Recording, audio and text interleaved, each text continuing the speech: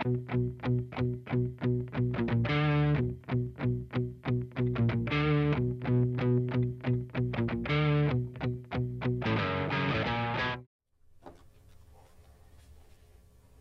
right, man, we're recording. Hey, how are you? Good, dude. I'm glad to see you back. It's good. It's fun to be back. Yeah. And, you know, we were just talking about how we've upgraded the mics in the studio to Billy Reader grade mics. Well, I mean, if I'm going to be on the podcast, I figure you need the, appropriate level of recording for my smooth voice. Yeah. These do just really put out an amazing quality audio. And to the things like little background things that occur, like whether it's within the room or like out in the gym, like somebody just walk, like Cora will be checking some people into yoga. Yeah. It won't pick that up, but like my other ones, they were more sensitive to background stuff, noise. My old studio mic. It was a ribbon mic, and the sound quality was good, but it was so fragile as far as like plosives, hard consonant sounds and whatnot. And it was just, and it would just never liked it for this kind of stuff. And then, and it was funny because it was all these things you were just fighting all the time. Little audio issues, you're always just fighting, and because you record it, it thinks it sounds okay, but then you can hear your refrigerator running, and 2 rooms over because the little hum. I have to unplug mine when we film for the gym, and there's a big cooler, and it kicks on. Yeah, and anyway, so I got a couple of these, and it was just like, oh, everything that I've been fighting for like the past 2 years just went away. We were talking about the camera switcher. I tell people this, when I started podcasting, like switchers like that, which is what, I forget the name of the one that Joe Rogan used forever, but it was like $3,000. Yeah. I mean, I was looking at that when I started the podcast, and I'm like, oh no, now it's like if I want to upgrade the mics, that's feasible to do. And two, I have so much other stuff in here that I can put those mics I was using, which are great mics, Shure SM58s, and then I had a couple of 57s too, on my guitar amps and other awesome stuff I got in here. I can pretty much capture audio anywhere here or in the gym and make it sound way better than my iPhone. The thing I am looking for, and I've been looking for it for a little while, and it may exist, and I just haven't seen it or wanted to pay for it, but actually rig the boat up with GoPros. Dude, GoPros are great. And then I got 2 in here. And then, but having that sort of automatic switcher, so if I'm out doing some actual sailing, like being able to like switch with my phone. You can do that. There is an app for, I mean, really, I can't believe how affordable that thing is. I think $299 is what I paid for it a long time ago. I saw one on like the marketplace the other day in Arkansas for $200. Really? And I guarantee you, so I've seen the Stream Decks like that on the marketplace too, and people get them and they don't like figure them out, and you can get them secondhand, and they haven't even been used. Right. But those Stream Decks, I had a smaller one. I upgraded to that one, but there's more. I've got open buttons left, but there's I can move over, and there's other like folders worth of other buttons. But man, I think about this, like that technology.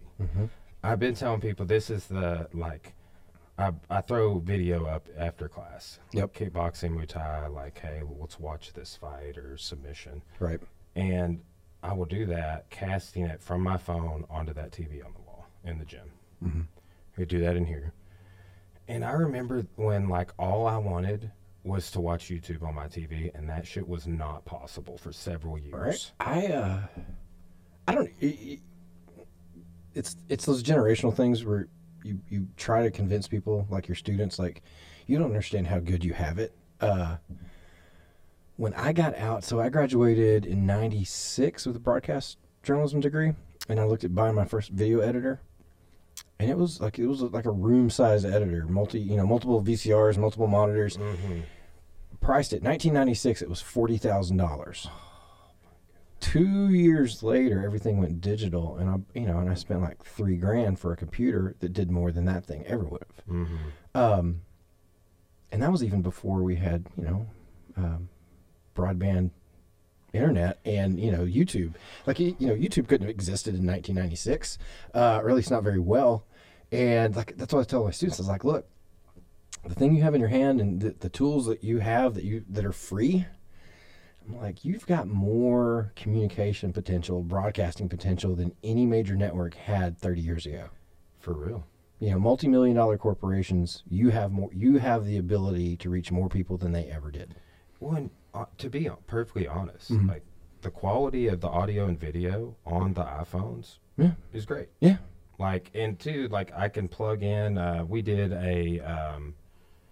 this mixer has a feature on like why one of the reasons I bought it. You just plug a phone straight into it, and then like talking through the mic just like you're on the phone. Yep. But the quality of that, and it was just doing through the lightning adapter that the TRRS that comes with the iPhone. And that's one of the things I've had to sort of step back. So traditionally with my classes, I make my students use what I would call real cameras, you know, legitimate, For real, yeah. you know, real like DSLR type video cameras or still cameras or whatever.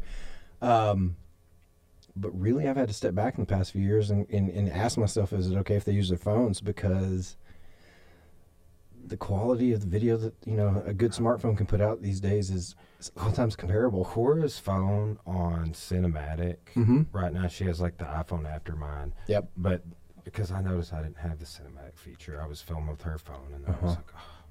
But it's as good as the 4K. I love that. I have these GoPros are 4K, right? When my Canons are just HDs, the Vixias, they're like lower end Vixias, but they're good. But like, to be perfectly honest, like Cora's iPhone is on par with like the best camera in the studio. Yeah. And I'm just like, but if you think about, like, I mean, look at how much like a phone costs. And you know, we get them for these upgrades, but it's like how your bill is, like you pay for it over time, how it's set up now. Right. But yeah, I tell people this: the year I graduated high school, 2006, I remember my roommate Nick going and standing in line at AT&T when it was still over like closer to TJ Maxx in Russellville. Yep. He's standing in line like all day to get an iPhone the day it was released. And this is the stuff like I think it would be really cool to do something. Tarver and I had a big convo just off air after I did a recording for him the other day about like the history of computing. Yeah. Talking about like when people had, I mean, you were middle class, maybe not, yeah, definitely upper middle class had this. If you had a second phone line, so your dial-up internet did not disable you from receiving phone calls. Yeah, absolutely. That was like a sign of being middle class when I was a kid. I mean, we didn't have a second line. Like predating that, I just, you know, I remember, I remember just the friends that had actual telephones in their bedrooms. Who are you? And, you know, how do I get some of that, you know, whatever, you know, wealth that you have. But then, and then we get, you know, in the 80s, you start seeing some little personal computers popping up occasionally. You could play Frogger on if you wanted to. And, and it just keeps going and going and going. I tell my students, when I started college, I started with a typewriter. I didn't have a computer. I had a typewriter. I still have it in my office. It had a little screen on it. It was fancy because it was, they considered it a word processor. Ooh. Yeah, it had a 3.5-inch floppy drive on the side of it, but it was a typewriter. See, that's what I have got it. So I went down a Steve Jobs rabbit hole and like watched all the movies about him. But it started with I listened to this book, Creativity Inc. Yep. About Ed Catmull. Did we talk about that? He's the president, CEO of Pixar. Okay. And then he took over Disney Animation. Yep. Okay. Fascinating how this dude's take on things. I think you would enjoy the book. I listened to it like 5 times, no exaggeration. But that's in 1987, I think it was, because it's the year I was born. Steve Jobs bought Pixar from Lucasfilm, right? Yep.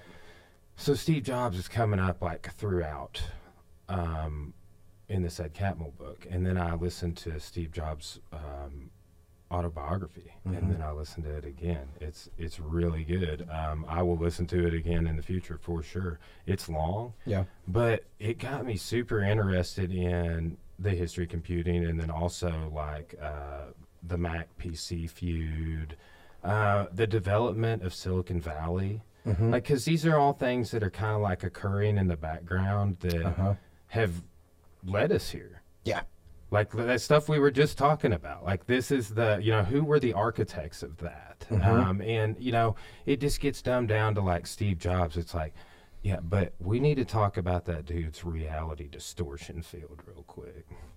Like things like that. Like, I mean, if I was talking about Louis the 14th, I would be like, oh, this dude's my fucking Sun King, okay? Right. There's the wars of Louis, like all of the crazy shit that he did and was involved in. You go on forever about this guy. Yeah. And then it's like, since Steve Jobs' recent history, we put him in that like, you just like, oh yeah, Steve Jobs, Apple, Wozniak. Right. And it's like literally like you're reading 3 paragraphs in a book, like it's the back of one of the books or about the whole story. Right. And I think that that's something that there's a lot of room for in history scholarship. Well, the original reason they started trying to build computers were so people didn't have to remember, specifically scientists didn't have to remember as much, and just handle the computing side of it. And so they're like, okay, if we create this whole other mechanism to do some of the thinking or the processing for us, it'll leave more room for original thought, because you're not bogged down in trying to do the math. You're just trying to come up with the ideas, and that's the whole Turing machine was kind of the original idea of it. But then eventually they got something. And then it just, it's the exponential growth. And if you look, it's the last 50 years, it's always exponential growth. It was the, drawing a blank right now. It's the principle where basically processing speed and memory storage capacity doubles every year and a half, roughly. And so they started doing, what is that principle? Somebody out there screaming it at their car radio right now. It's not me. It's anyway. I'll think of it about 20 minutes and I'll just blurt it out. Run off that ditch on the way home. Anyway, but it's like and then software designers started trying to write software not based on computing capacity today, but computing capacity that's going to be there by the time in a year and a half or 2 years. And so it's just in that exponential growth. And, you get, and I do a history of communication, but, you had these huge jumps from communication technology. Dawn of mankind, people started learning how to vocalize language. And then we eventually get, you get hundreds of thousands of years and you get written language. And then you've got thousands of years and you get the printing press. I've been on that Disney ride. And then a few hundred years later, you get the telegraph wire. And so it starts from like these thousands-year jumps then it goes to 100-year jumps. And then it starts going, all right, telegraph wire, broadcasting. And then, radio, and then it goes through decades, and then months. The transatlantic telegraph, like that's something that I would get into. I think it was 68 when that was laid, 1868. But like the first one had they had completed it, but it came undone. But what, you laid a cable across the entire Atlantic? Excuse me. Yeah. In the 1800s. Yeah. Like, just to think about, that's the stuff in history that always baffles me. So like another contrast I've brought this up with you, like I think we were driving back from Northwest Arkansas, and I was imagining like the Confederates that had just lost riding their horses and wagons and wounded and everything back to Van Buren, which is what they did. And these would have been people your great-grandparents knew. For real. So it's not, those jumps in history aren't nearly as long as we like to think of them. Yeah, I know. It's, and And thing is, it's not slowing down. Mm-hmm. And that's the, I got an iPhone. Well, okay, let me back up. I was one of the people I got the first iPhone. I never had an iPod or any of the other stuff before it, because I was like, because I could see it was coming. I was like, once you get the convergence of all this technology, that's when I'll get it. And I remember going to the AT&T store, getting my iPhone, and they put it in a plastic bag they sealed it, and they're like, we've had trouble with threats of people getting robbed, and I'm like, you just literally put it in a plastic bag, and that's somehow going to protect my phone. We got you, bro. We got you covered. It's just literally a plastic shopping bag with tape on it. But it was I don't know. I remember thinking when I was kind of coming to all these conclusions that there was a period of time so my grandparents were World War II generation. They grew up primarily on print media. Television came around, but it was kind of like internet for us. For me, it came around more when they were adults. It wasn't a thing that they had much access to as kids. So you had my grandparents, who primarily got all their news through newspapers. You had my parents' generation, which primarily got most of their information through television broadcast. And then you had my generation, who primarily got most of their information through the digital means.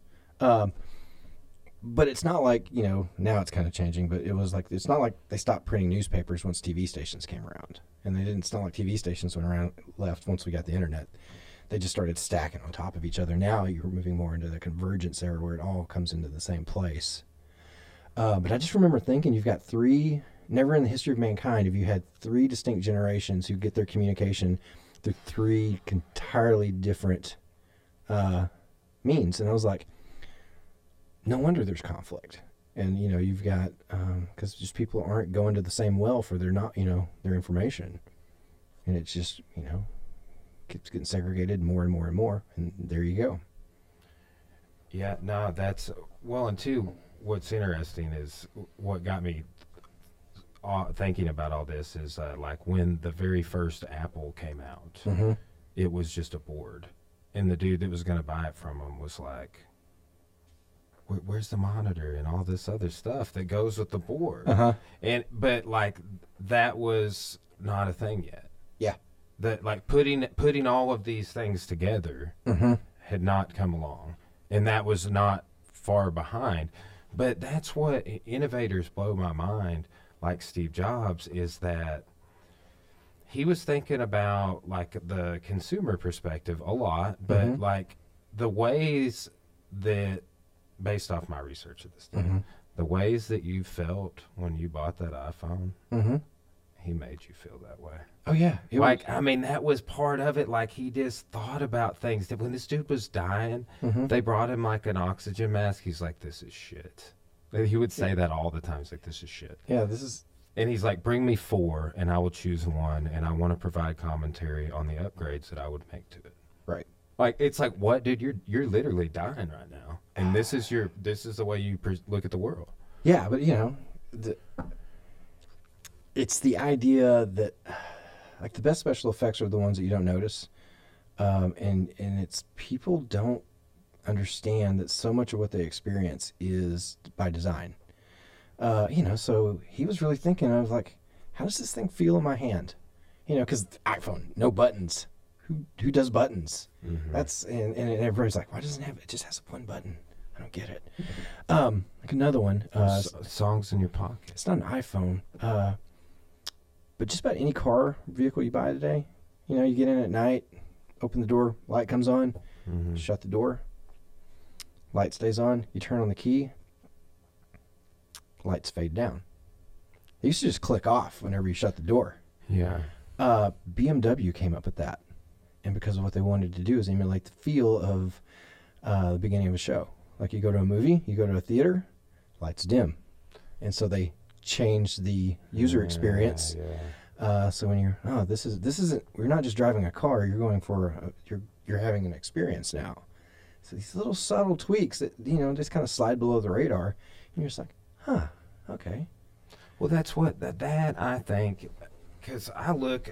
I think one thing that makes like Core and I's business unique is all of the time. Mm-hmm. I'm to the point that it is. Like, oh, the consumers, like, what do they want? Like, what are they thinking about this? Right. How are they perceiving that? How are they feeling? Yeah. Yeah, you know, I mean, it is a constant, like, I think about it every day. And I think most martial arts school owners don't do that. Well, and you can see, I mean, it's not just in technology, it's everything. And you can definitely tell the companies that are really focusing on, like, it's simply called user experience. And that's what we, when I was working in social media, as far as like designing websites and doing that, there was a term that they would use called intuitive design. It's like you shouldn't have to think about it. Mm-hmm. You just sort of know where to go. You know where to click. You know, and sometimes you tilt the board so you get them to naturally click in a place that you want them to click or do. You know, and you would really focus on how do they feel when this thing's done. And you can see companies that focus a lot on that and companies that don't focus. Case in point, and mostly I just want to bitch about UPS right now. They drive through my yard sometimes, like through the grass. I had to get it gravel put under the grass. I got back to school. I was looking for like a new like beard trimmer clippers thing, and I couldn't find what I wanted, locally. So I was like, I'll just go on Amazon and order it. And this hat. Because I need a new, because I just wear these hats till I wear them out, and then I just buy another one. And I order this thing and get the email. Hey, your package is getting delivered today out to the cabin. Okay, great. And I'm at work, and then later in the day I get an email that just says, hey, tried to deliver it to your house, and there's something wrong with the address. Couldn't deliver it. Well, that's strange. Let me go check. What, maybe the address is wrong. Something's off. Nope, right address. So, all right, well, let's call, see what's going on. And they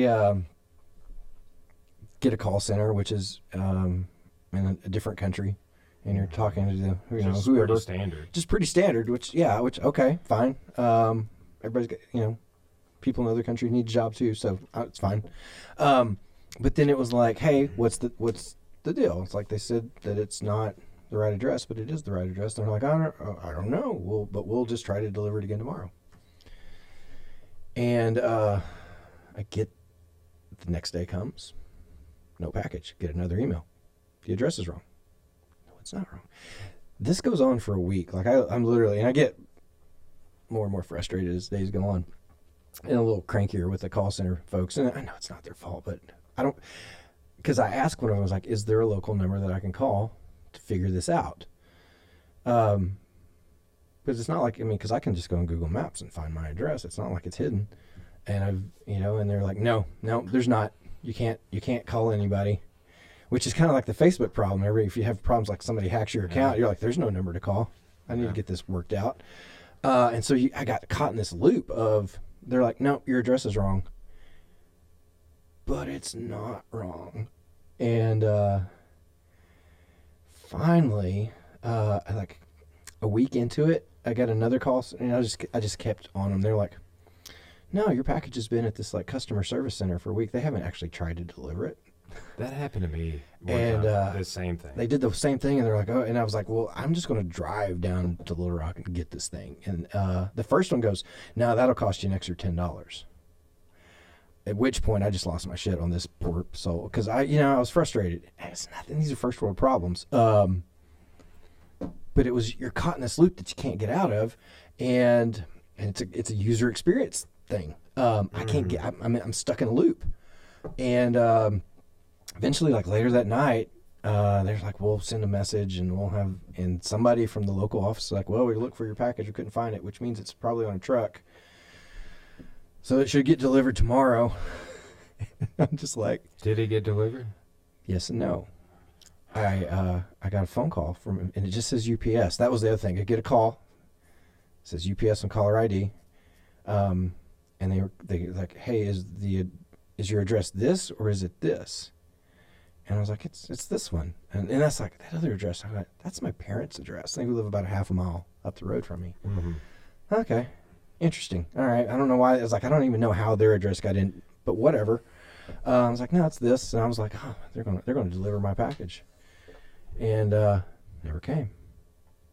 Then a little while later, and later in the afternoon, I get a text from my mom. She's like, hey, we have a package here for you that was delivered here, and the package is just completely ripped to shreds. Like the box is just completely torn up. But the funny thing about it is there was a new label on it where they changed the address to my parents' address. Because I peeled it off and I was like, yep, there's my address underneath it. So somebody, I don't know who did, changed the address so they could deliver it to a neighbor because they wouldn't. And I've got a relative who works for UPS. I'm like, I wonder if it had been thrown off of the, like the robberies and things that are going on the, like when stuff gets to the coast. Uh-huh. Have you looked into that? Yeah, no, but I mean, nothing on the, like the stuff was inside was fine, but like it was like the UPS driver was just like, hey, I'm just going to show you how much I hate you right now. And I'm just going to rip your stuff to shreds. I wonder, like, there's a lot of things like this going on. Like, the other day, like, something for the gym. Like, it was just yesterday. Mm-hmm. I've never, ever, ever had anything for the gym from Century Martial Arts, where we do, like, 90% of our stuff from. Mm-hmm. Delivered to my house. Never. Right. One time. They shouldn't have my home address. Right. Yes. I set up my Century account in 2012. Uh-huh. When you didn't live at that address. Yeah. And then have been through multiple gym addresses, and they have always delivered here. Mm-hmm. But they deliver, and it had on the label my home address. But there has just been mass shipping problems. Like Century, their problem partially is they make their own belts and a lot of things in house. Mm-hmm. But the products that they get to make things with, one ingredient might be from wherever, and it's delayed. Mm-hmm. So all the belts are delayed or Yep. whatever. Yeah. But that's a micro example. Like there is, I saw this in LA. Like they're unloading these shipping containers and putting the stuff on trains to be taken to like shipping centers and stuff. Mm-hmm. And they are just getting robbed as they come off, and like people are just throwing boxes off the side of these cars and things they don't want, and they're like targeting specific boxes and electronics but it just was baffling. And that was going on like later 2020, early 2021. Mm-hmm. But there are all of these shipping issues. And I've gone into different causes, like looking at like the, when there was that block that of things going through. Right. But it's like, okay, well, that was a long time ago. Shipping lanes have changed a little bit. Right. What do you know about all this? One of the things I know, and I mostly think about it from the food industry. Grew up on a farm. My dad was a produce broker. My brother works for the USDA. I'm the outlier because I'm not the agri guy. But one of the things that's changed with distribution is warehouses and the lack of warehouses. In the food industry, they really, when like the rise of like Tyson and Conagra and these kind of companies, they started centralizing food. Americold. All of these things, and so they started building these like huge centers, process and store and ship out food, all these distribution center type things. But like there's only like 3 slaughterhouses in the United States, and these things are built and they're super efficient. But the thing is, and as far as the warehousing is, like with parts, not just food, they realized warehouses aren't cost efficient. And so they started really honing down their logistics to like a part is produced, it goes on the truck, it goes straight to the store, whatever. We don't store things. Which, a warehouse is kind of like a battery. If there's a low, you've got a reserve that you can draw from until that low resolves. And so these ultra efficient, massive distribution networks that we have now, they work great until they don't. Because when they don't work and something comes in, it creates just this domino effect of just fuckery, where everything falls over it because it doesn't have any flexibility. Yeah. It's like a German car. It's so finely engineered that once if something goes wrong, it just cascades. Well, it's just like here's a metaphor too. Like you put a kink in the water hose, Mm-hmm. and the water kind of stops running out, but it's still running out a little bit. Right. And then you let it go, and a bunch runs out. Right. That was, I feel like, happening with produce. Mm-hmm. Like with what you're saying on shipping and distribution. Man, for the longest time, and still a little bit, it's like the produce, grapes, fruit, stuff like that I would get. It's like when it would get to my house Mm-hmm. or I would be looking at the store, it's like, this shit was ripe like yesterday. Mm-hmm. You know, like it got to the store too late. Something I bought, like, well, I'm always looking at the dates. Like, we'll get like some salad mix sometimes. Right. And it's like the expiration date is tomorrow, and I'm like, I used to work in Walmart. I'm grabbing the one from way back here. Yep. Yep. And it's like, oh, next week. Yep. You know, and but that sort of stuff. But then too, like I'll be noticing in those situations, I'm not able to find the one for next week. Mm-hmm. I could not find an expiration date on some yogurt I bought recently on like the outside of the box. It had been expired for like a month. And I bought it from the shelf at Walmart. Right. So, yeah. Like I said, that stuff works until it doesn't work. Really, I don't know. Maybe I don't know. My gut tells me there was this really big push in the 70s and 80s to centralize a lot of these things. Like if you go around like meat packing, even now you can drive around and see all these old slaughterhouses that were like local. Everybody, every county had somebody had a butcher of some sort, some kind of slaughter facility. A lot of those got run out of business, changes to USDA regulations. But I see that stuff kind of coming back. I think especially after people have kind of sat back and watched a lot of these distribution networks crumble. The answer to that is you decentralize it. You don't just have one massive, meat producing plant in North Dakota that supplies, a third of the country. You start breaking that down. So if one goes down, you still have all the others. Mm-hmm. Which again doesn't seem as efficient, but at the same time, I think this is kind of like the same organizations we're talking about, like Amazon allows somebody to make something from their home and then turn around and sell it. So now you can be a local producer of a thing, whatever the widget or gadget or thing it is, and you can turn around and sell it. Etsy, Amazon, there's many sites. Any of those, like that. yeah. And so the technology now exists that you can decentralize a lot of these things. And I think these are some of the big things like the big box stores are now having to grapple with. There are certain things you're not going to find. Well, I don't know. I'd say you're not going to buy bananas locally if you're in, the Midwest. But it's somebody may create a, greenhouse type facility at some point that they can do stuff like that. Who knows? I don't know. But I just kind of think going back to what we're talking about is kind of these evolutions in technology. I think part of what happens is kind of the horse gets away from the cart a little bit. And it's fine until it doesn't, and then you have to step back and go, all right, change is happening so fast. Yeah. We got to figure out how to step back a little bit, course correct, and then move forward again. And I feel like right now we're walking into one of those times where there's increasing destabilization. I think COVID. Whatever your thoughts on COVID itself, how you saw society react, not just the U.S. globally, really put some, innovative mind will go, okay, these were the problems that I saw. How do we not do that again? How do we not run out of toilet paper? How do we not, have these little meltdowns? Mm-hmm. I don't know. That's the innovation and. But you got the technology now that can do a lot of that.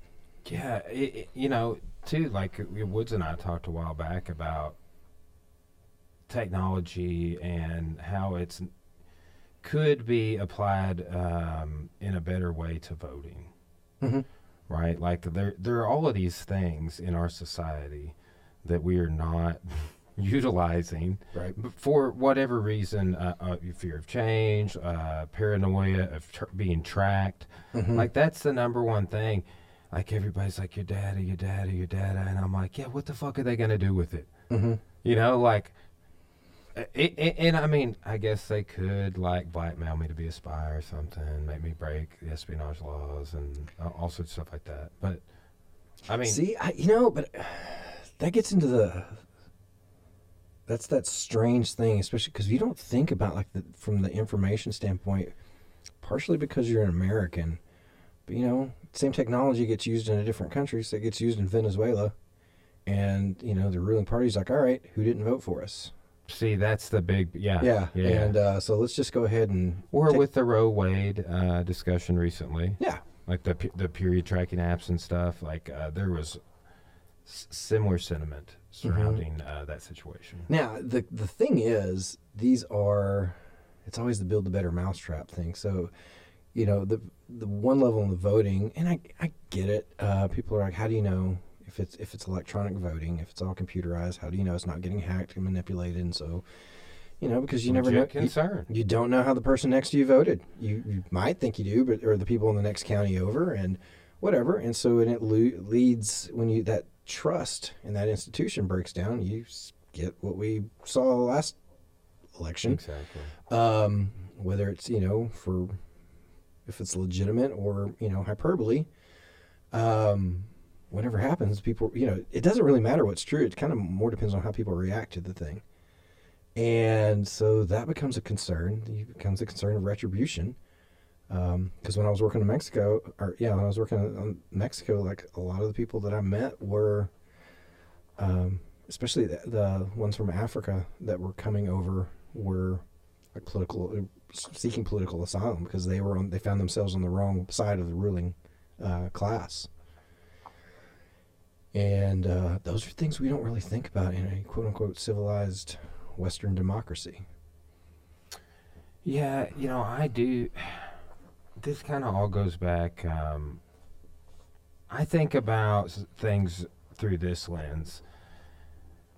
Right now, in the recent weeks, right, Mm-hmm. I'm already starting to see a lot more open display of Confederate stuff. Yep. Right? Like, because, and then also, and I mean, there's just a correlation. Like, Trump flags, fuck Biden flags, Mm-hmm. etc. Like, ramping up for, like, literally, I saw a fuck Biden flag the other day. Oh, my next door boat neighbor in Texas had one. Yeah. So, but that stuff, it seems to really be ramping up on the trucks, like the flags. I'm starting to see this stuff. Yep. Be stands on the side of the road. Mm-hmm. When it's the timing of gearing up about 2 years out. Yep. From the old 2024, but man, I'm just that sort of stuff. It created a serious divide in society last time around with the pandemic and the riots in Wisconsin and everything, right? So, right. Or was it? It was Wisconsin, then it was also Michigan, or was it Minnesota? Minneapolis. Yeah. Yeah. Anyway, but the civil unrest and then the riots all across. Like, I remember being at my house on a Sunday and like looking at the lives and like all like of like people just like you and I, like we were talking about earlier, streaming live in DC and just following everything that was going on. There's this umbrella ban and literally like I was looking at the breakdown as a contested election and I'm like drawing all of these correlations between either 1968 or 1860.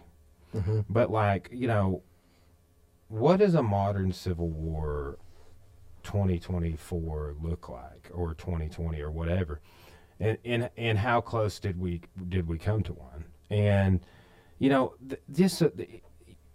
why did I bring that up? It's like, well, why are these people flying Civil War memorabilia? It's like people want to act like I'll be saying this sort of stuff, and the links aren't there, and I'm like, well, damn. not only are you not flying the Confederate flag, you're flying Robert E. Lee's battle flag. I don't even have time to get into that. Uh-huh. Right? Like, Right. and if I did, you wouldn't listen. This is a real conversation, somebody I care about. Like, they were like, saying, kind of disputing some of this. And I was just like, have you ever read a book on the Civil War? And they were like, no. Because there's always been, like, within the U.S., there's always been Democrat versus Republican. And if you try, the thing I can't, it just drives me nuts when I'm like, well, the Republicans are the party of Lincoln. Well, not actually, in name. But let's go back to Nixon and, doing the big switcheroo. But I heard, so there's always been competition. And fine, good, competition, competing ideas, great, perfect. But I remember hearing, and this is probably 10 years ago, maybe, I don't remember when it was, Allen West, who was then, I think he was a congressman from Texas. He's still seeming like Fox News doing commentary every now and then, but he referred to the Democrats as the enemy. And I just remember like that word enemy, and I was like, that's not my distinguished opponent. I was like, that's not competitive language. That is Civil War language. And I was like, I just remember thinking, that's a problem. And it's just getting ramped up. It's ramped up. And again, this snowball stuff that's just kind of coming along. Well, this is like, well, what is treason? Sort of the idea. Like, I was talking about this with somebody yesterday. Like, what? Somebody's like, what do you think would happen if Donald Trump caught some charges with this recent thing? And I was like, well, usually what would happen is the next president would give him a pardon. Right. And like, we were like exploring different outcomes of like, well, what's going to happen in this next upcoming election? What's going to happen with, like if he needed a pardon now, would Biden give him one? Right. What if Biden doesn't get elected, but there is another Democrat in there after him and Trump doesn't win? What happens then? Right. Like, we're just kind of alternate reality exploring those situations. But, that's the stuff, like, when I look at history and scholars that are experts in World War I or whatever, it's like, yeah, this is the outcome no one thought about. Like, that's why it went down this way. Like, we were looking at this situation at the time, and we did not see that, that was going to be just the beginning of the end. I read a book recently. It was one of the biographies on Hemingway. It's called Writer, Sailor, Soldier, Spy. And it's about Hemingway's time basically as a double agent. And it was Hemingway did some sketchy stuff. And part of it, and he was trying to justify it. He was never a communist, but he was a bit of a communist sympathizer. But one of the things, and I knew he wrote for like Whom the Bell Tolls about the Spanish Civil War, and I never really had thought much about the Spanish Civil War. Just not something you typically learn that much about in 8th grade. Yeah. History. What I didn't realize until I read that is really the Spanish Civil War was the predecessor to World War II. And it was, you had a functioning republic, and then an uprising by some generals who were fascist in nature. And then what ended up happening is all like the Western powers, England, France, mostly just sort of ignored it. Just they do that. Just say hands off. We're not getting involved. And so what happened was Hitler was on the rise at this point in Germany. So the Nazis started supporting the generals, and then so there's this sort of rise of fascism creeping up, and then the Soviet Union comes in to back up the sitting republic, which was left-leaning. And so what you had right there in the Spanish Civil War was really a proxy war between Nazi Germany and Russia. Hemingway got involved because, and that was one of the things he was writing. He's like, you guys need to pay attention to this whole Hitler thing. This is not, y'all need to pay attention. And he was getting really frustrated with American politicians and Britain especially, about their non-involvement. And, they're like, once this breaks loose, it's going to be too late for you guys. And then when it did, when World War II, he's like, I don't feel sorry for you. I don't feel sorry for you at all. But he started doing a little bit of a side. The predecessor to the KGB approached him and was trying to get information out of him because he was working in Spain as a journalist at the time and had access to a lot of stuff. But it was that. It was a proxy war. And so now I look at that period of time and kind of the buildup of what was going on and the kind of competing ideologies of the time. And I'm looking at today and I'm like, there's some similarities to draw from. Like definite parallels, man. I joke with people all the time that taking Woods for espionage made me like not believe in anything anymore. Like that, and then just a few other courses like Vietnam War. Like once you like really let the cat out of the bag on somebody on the Vietnam War, and then you start looking around with like Afghanistan and Iraq, and you're just like, oh. Well, we had this point after World War II, and once we introduced atomic weapons, all-out war between first-tier states, moved to proxy wars in other countries, and so we compete. So we don't fight on our homeland. We fight in Syria because it's just Syria, and that's But maybe we can get some democracy over in and around there. Just maybe not there, but nearby. Nearby. We already got some kind of nearby. Mm-hmm. I think this is something that I want to know. Tarver, the reason I was doing these podcasts for him, he's going to come and do a podcast to talk about his research. But there's this big cache of Cold War Venezuela documents that have been declassified because they're 50 years old. And like everybody that is a scholar on Venezuela, which Tarver is, and but there's like these new guys that are like a little younger than me or my age. And then there's like several people Tarver's age and a couple people in between. And they're just losing their minds about these declassified documents because it's changed the way they looked at certain things, like certain thesis statements that they may have made their, and then this next batch of historians are like, oh, we're going to revise it. Right. And then the older historians too, they're like, oh, so are we. But man, that is, as stuff becomes declassified, I want, I think it was, maybe it wasn't you, but imagine that we're talking about all the stuff that died with H.W. Bush, right? But look at somebody like Dick Cheney.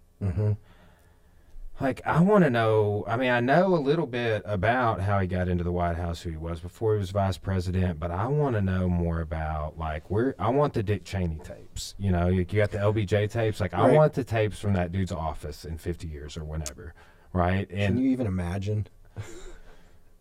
Imagine, imagine all the stuff that they are, I remember they released some stuff about JFK, how long ago has it been? It was like right when Trump got in office, actually. And then they were delaying releasing it, and then they did release it, but there was like a whole bunch of stuff that they redacted. I want to say like a couple of thousand pages or something. Yeah. But they did release a bunch of stuff too. But, what is the amount of time before the truth comes out about things like that? Because if it's 50 years and the government's still not doing it 50 years later, when are we going to see, like we saw the Emmett Till, like an arrest warrant that was never delivered that was found in the basement of a courthouse for this lady. Right. But she's, 80-something years old. Is it going to be like when they were putting away, former Nazis, like when they were in their 80s and 90s? You ever see that movie Apt Pupil? That's an interesting movie for plot. Yeah. That dude.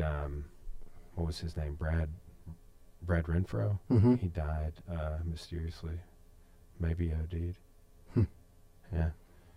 Anyway, Tom and Huck, dude, that was my jam when I was a kid. It's on Disney Plus. I watch it. I watch it sometimes. Okay. Yeah. Dude, you're a Mark Twain guy. You told me what his name means. I did. I did. Like, and now, like, people say something about Mark Twain. I bet nautical term. They're like, what? Yep, marking the twain. Mm-hmm. And no one ever knows. And I'm like, it's no big deal. There's a forest named after it. But this is why I get paid the mediocre bucks. yeah. Yep. So. Yeah. Man, you know, I still have not gone down the Hemingway rabbit hole, but I need to, because he does come up. Like when I was taking Gleason for like 14 to 45, I believe it was, he comes up in the notes, you know, just in mention. And then too, I had her for another class. It was like the Gilded Age and the Progressive Era.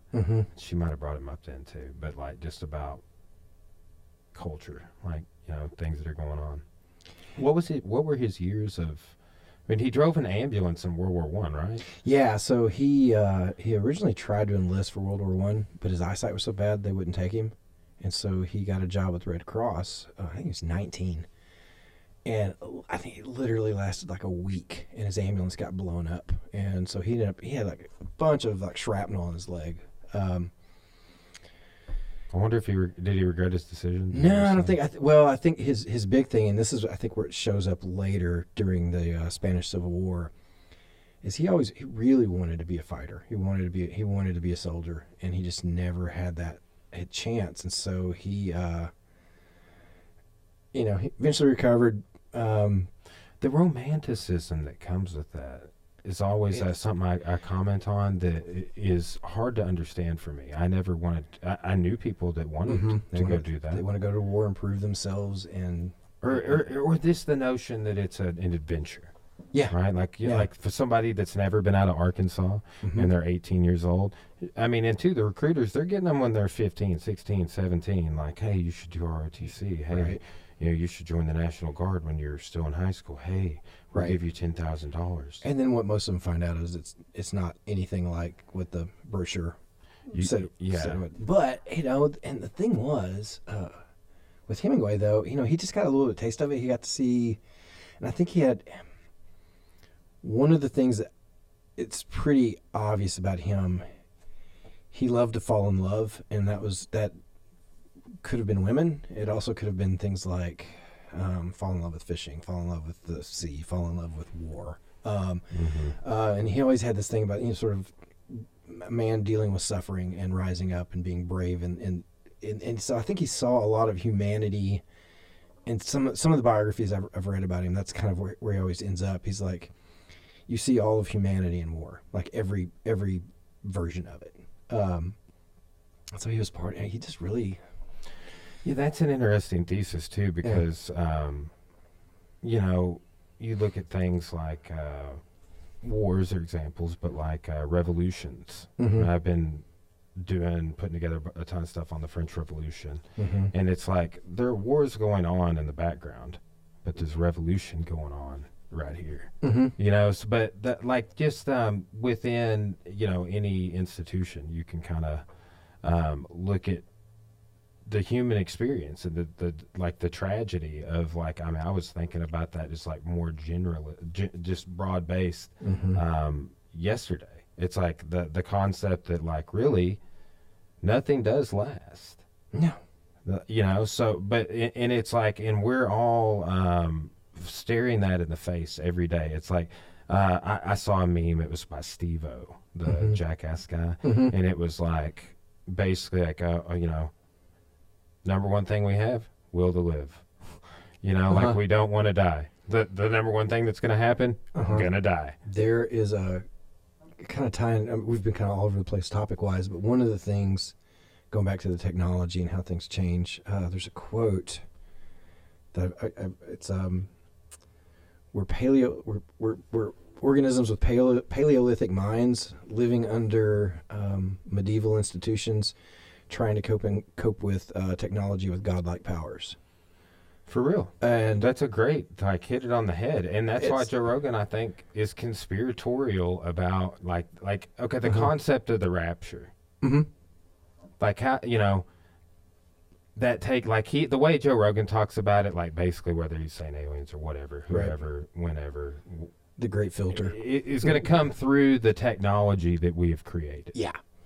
That will be the revelation. We're giving birth to a new organism. Yeah, the sex organ of the machine. That's what he always says. Like I've heard him say it like dozens of times. Well, and it's I don't know, and it's like every civilization has to shed its skin at some point, and we've had too much change, and we're too much too fast, and we're just not capable of, and it's causing all this disruption. And, and disruption can be a good thing, but it could also be a bad thing. But sometimes you have to go through a terrible thing before the new thing emerges. And so I'm kind of. So I've been really sort of paying attention to like the World War I era, like the 20s going into the 30s, or the teens going into the 20s, and then that'll just sort of the rise of certain kinds of personalities, kind of the same sort of conversations of what's going on in the world now compared to then. And then it's because I don't like to make Civil War comments, but it's like, when it comes, it's not if, it's when. What's it look like? And it's not going to look like 1860s. You used to add trucks into the mix. It's already like 15 times more weird. I think what it's going to look like is more like Ireland. I think we actually did. I've heard this theory from you before. Yeah, I think it's going to look like the IRA, and you're going to see it'll be more well, and or that with maybe. There's a great documentary about the Reconstruction on PBS. It's actually a few years old, 3 or 4 years old. But I can get you access to it in my cloud if you want. But basically, they start off with this shooting in a church, a black church. Yep. Right? Mother Emanuel, this church. That was 2015, I think it was. But that's the links that they draw, like all the way back to Reconstruction. And, Core and I were in Memphis trying Bill Wallace 2 weekends ago, and we went and ate at B.B. King's. They had the greatest ribs. And I took a picture of the sign. We drove past the marker of and I was glad the sign said the Memphis Massacre. Right? Because the history book calls it a race riot. Like what the fuck? Like, why does the history book call it a race riot? You know what I'm saying? Like, every historian's like, it's a massacre. And then the book's like, race riot. Because it makes, people don't get as mad. I know, like, that's the sort of, that bothers me. But the sign said massacre, and I was like, yes, the court, this is, take picture, this is a massacre, and there's another one just like it in New Orleans. And it was really when the soldiers who had fought for the Union were coming back. And the saddest stuff, man. But yeah, like what you're saying, and it's like too, an event like Reconstruction, like the war is over, right? But it's like there's an Arkansas historian who talks about the Civil War in the Ozarks, the real war. But it's like maybe Reconstruction was the real war, right? It's like there was the Civil War. Everybody, we have pitted on the battlefield. But then there was like the guerrilla fighting that was always going on. That continued long after, and that was the number one fixture, along with the KKK and militia being stood up all over the South. That's what spun Reconstruction into this radical, just off all over the place. Yeah. But man, that documentary, it traces the roots of what we're talking about now, right? Civil unrest. What's the outcome of this? Like, when you do piece it all together across that timeline of 1865 to present, and you start looking at these church shootings and protests and rallies, and we're going to guard this Confederate statue, and you start putting all the pieces together, it's head scratching, to say the least. And then it's like, well, what is going to be the difference? Is it going to be bombs is the only thing we're missing? Is it going to be more church shootings, school shooting type? Yes. There was one of the things that helps me is just to see the rest of the world. Can I find examples of things that are going on that have happened in other parts of the world.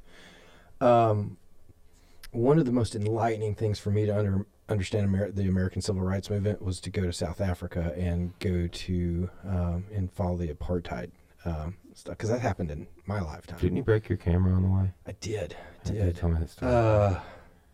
But I fixed it with super glue. Yeah, that's great. You really have done that before. But we went to this. We were in Johannesburg, South Africa, and there's a slum. See, the thing about South Africa is there's no middle class. And I don't know if I've ever told you about this in the past. You either drive a BMW or you live in a slum.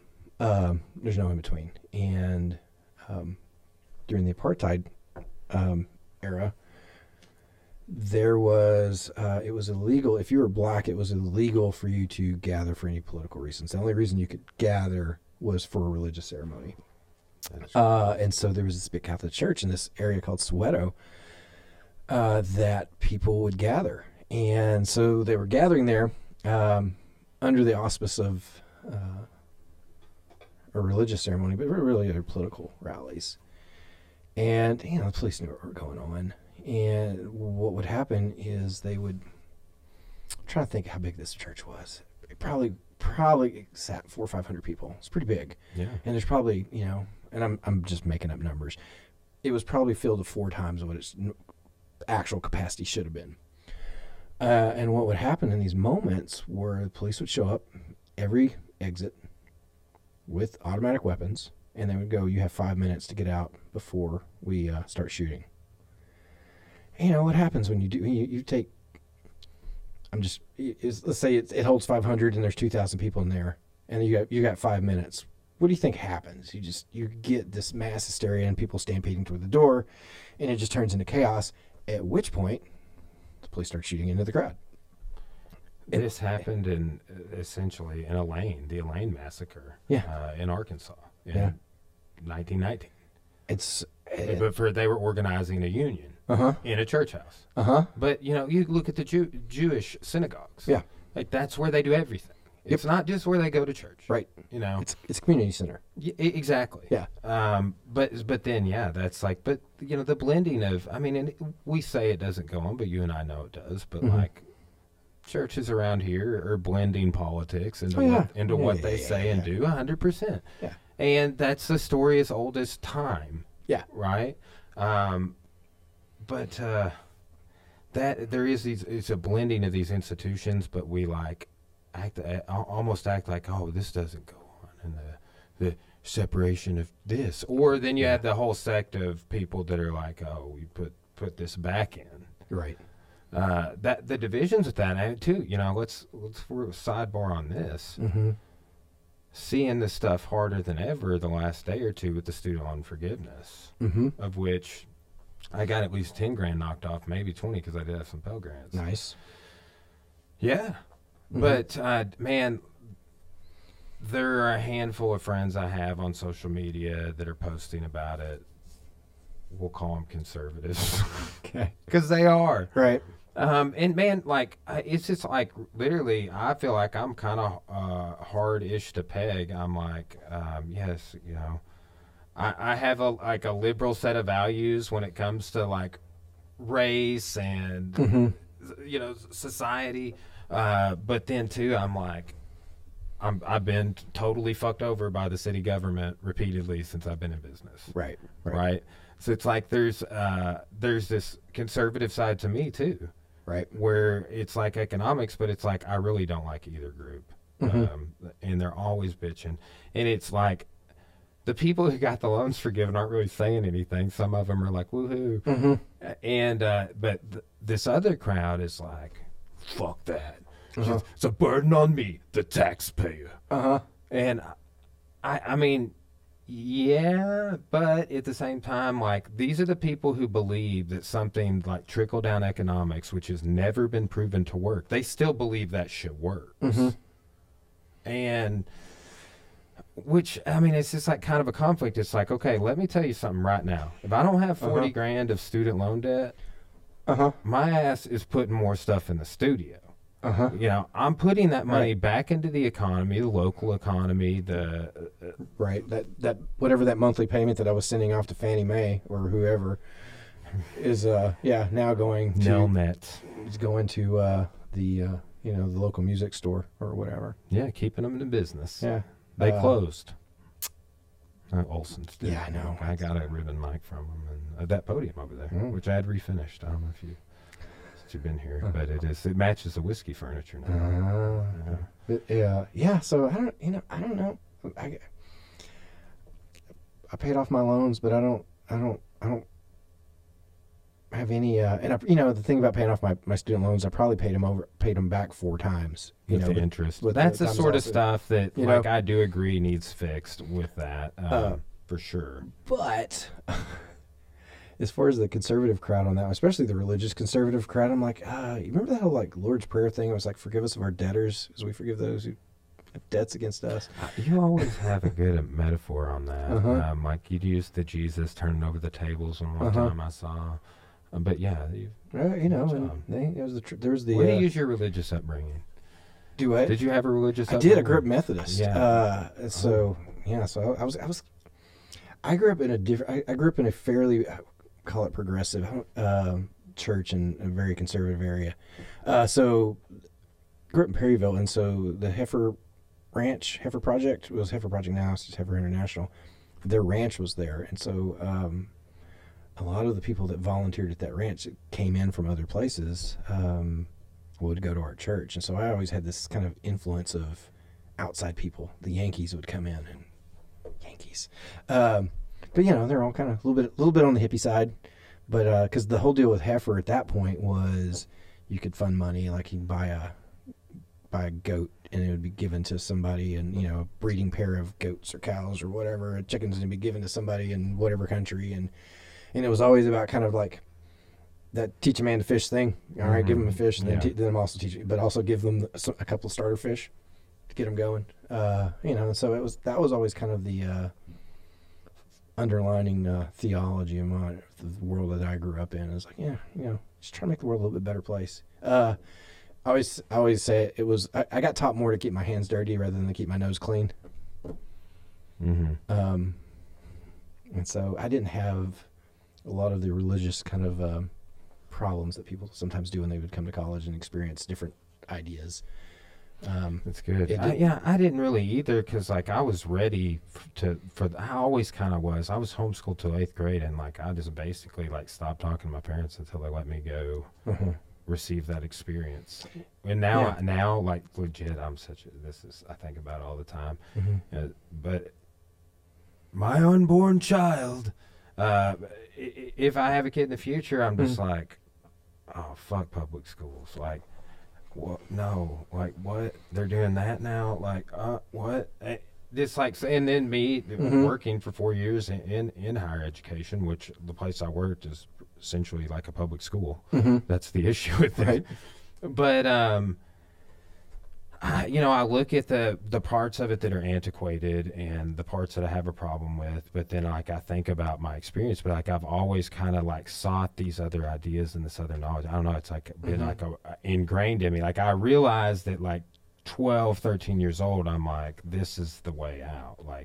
Information, knowledge, being able to interact with people, because that was the biggest thing I in my opinion, I was losing out on, was there was no social interaction. I had social interaction with my family, cousins, grandparents, aunts and uncles, and then my church. Yeah. And we went to a super small church for a long time. Then we went to a bigger church. The network's broadened, but still there were more people there my age, close to my age, that I became friends with. But it's back at the other place I went, there were no kids close to my age. So it's just I wasn't getting that experience that kids do get at public school.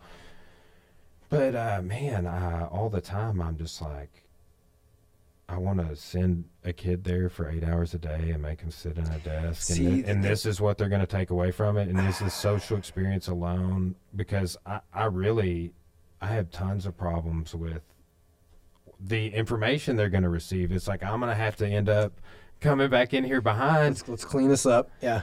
Which is fine. That'll be why they flourish, but I'm just the idea of public education from Thomas Jefferson's time to now, I'm just You still hadn't figured it out? I'm still a really big proponent of like a classical education. And like even because I don't have kids, but I was like,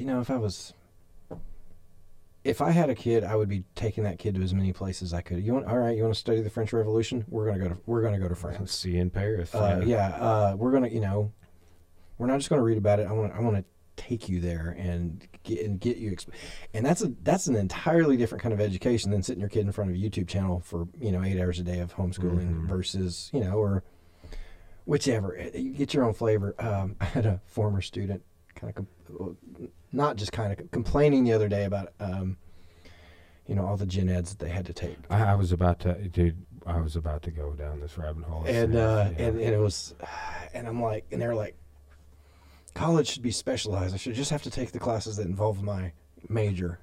And I wasted 2 years and all this money. And I was like, college has always been general. I was like, it's always been general knowledge. But I said, what you're describing is trade school. I was like, you're saying you wanted to go to trade school, not. And they're like, well, I shouldn't have to take algebra. And I don't get in arguments on social media anymore. I just don't. I'm like, yeah, you probably shouldn't have to take algebra. You should probably be taking like economics. You should probably be taking something harder than algebra. But the thing I really wanted to tell her was just like, look, you don't take algebra because somehow you're going to use all these numbers and letters later in life. You do that because you're learning how to solve problems using certain parts of your brain, and that those processes that you're hardwiring doing those kind of math problems will translate into the way your brain functions to solve other problems that aren't algebra. But you've got those little synapses that firing off. So there are things you do, like, why should anybody learn Latin? I took Latin and Greek. Jealous. I didn't finish Latin. Let me go ahead. I tried to take them in the same semester. That was a bad move. But I really liked it. I actually liked Latin better than I did Greek. But why would you learn, quote unquote dead language? I mean, as a historian, Sanskrit. I mean, as a historian, you would. All right, there's reasons you would know because this is the story of where we came from. Things and ways to think, ways to process. Okay, this is how I can understand my language better because I see its origin. It's history. Yeah, no, that in history, those people are called philologists. Philologists. Yes. That's a fun word to say. Yes. Okay. And let's be real, it kind of sounds like penis. It's a bit of a phallic sort of word, isn't it? It is, and I will say that because in the Osiris myth, there's this part about him getting his penis cut off, and there's a whole subplot about the penis. Okay. And it goes far into the future of the mythology, but phallus, that's what I say. I mean, and I think that the college students did not know what a phallus was. I don't believe it. I mean, I don't know what an optimum word would have been. PP. They would have got that. They would have got it. But I thought about, like, every time I would get to that part, I'm like, all right, and then they just like never really looked up or anything. So I'm like, they don't know what a phallus is. Uh-huh. Anyway. I don't know how we got off on that. I started talking about Latin and Greek, and I don't know. Philologists. Philologists, there we are. Yeah, the people who specialize in language, and linguistics comes up as a sidebar, but forever I didn't know there were philologists. But now it's like those words, like I hear that word a lot in like my reading and studying, and I know exactly what it means, but before I knew what it meant. It's just a word. There's lots of words I knew. That wasn't one of them. I just went with the ones I knew. Like that's how we work, man. We will assign meaning to all of these words, and we might not know what two of them mean. And we're receiving, reading, whatever communication. Right. That's an interesting trait of just think about how many people read headlines and share them, but they don't read the article. Yeah, there's in the news world there's you have the scanners, the skimmers, and the full readers. And the scanners will just like read headlines. Skimmers will like read the headline plus a little bit, a couple of lines into it, and then the people that go all in will read everything. But all of them will share. There's a headline I agree with. Yeah. I'm gonna share it. There was like Facebook has a feature now because there's something I like had seen and read, and then I was gonna it came across it again later, and I was gonna share it like a few hours later. It might have been like on my work computer and then on my phone or something like that. Yeah. But I went to share it, and it was like, you haven't read this article. Are you sure you want to share it? Ah. And I was like, but I have. But yeah, it was a cool. But that's the sort of stuff, though. Stopping the spread of misinformation. Well, I mean, because it could be misinformation, and you won't know unless you read it, right? Like Maybe. if you're just biting on a headline. Like things like The Onion or Babylon Bee or whatever, like those things too. Like people were doing that with those. Right. Like, they would see something in line with like what you might expect from one side or the other. And it would, but that is, I don't know, where are you at on misinformation right now? You think we're making strides? I don't know. See, it's real easy to romanticize old journalism. There's kind of this golden age of journalism where, and really it was actually right after the sinking of the Maine, is when like they have the Hearst-Pulitzer, wars, newspaper wars. That print journalism had really gotten out of hand, and the editors kind of was like, hey, we need to reel this back in because we literally just helped to start the Spanish-American War. Based off of headlines.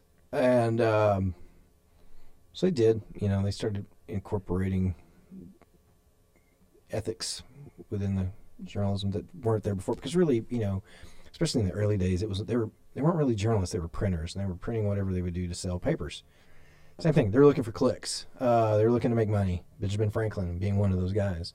Had a financial interest in starting the American War, American Revolution. Yeah. He did. People made Louis the 14th or the 15th actually made chamber pots with Franklin's face on them. Yeah, see, and then so you go from one where you had like prior to the American Revolution, you had like seditious libel laws. It was illegal to criticize the government. Get past that, now it's opened up. You can say anything you want. And, it's going back to the Spider-Man thing. Great power, great responsibility. Well, look at the Alex Jones thing. Yeah. That's a great example. Exactly. You treat this really powerful thing, and I would say like freedom of speech versus in like freedom to own firearms.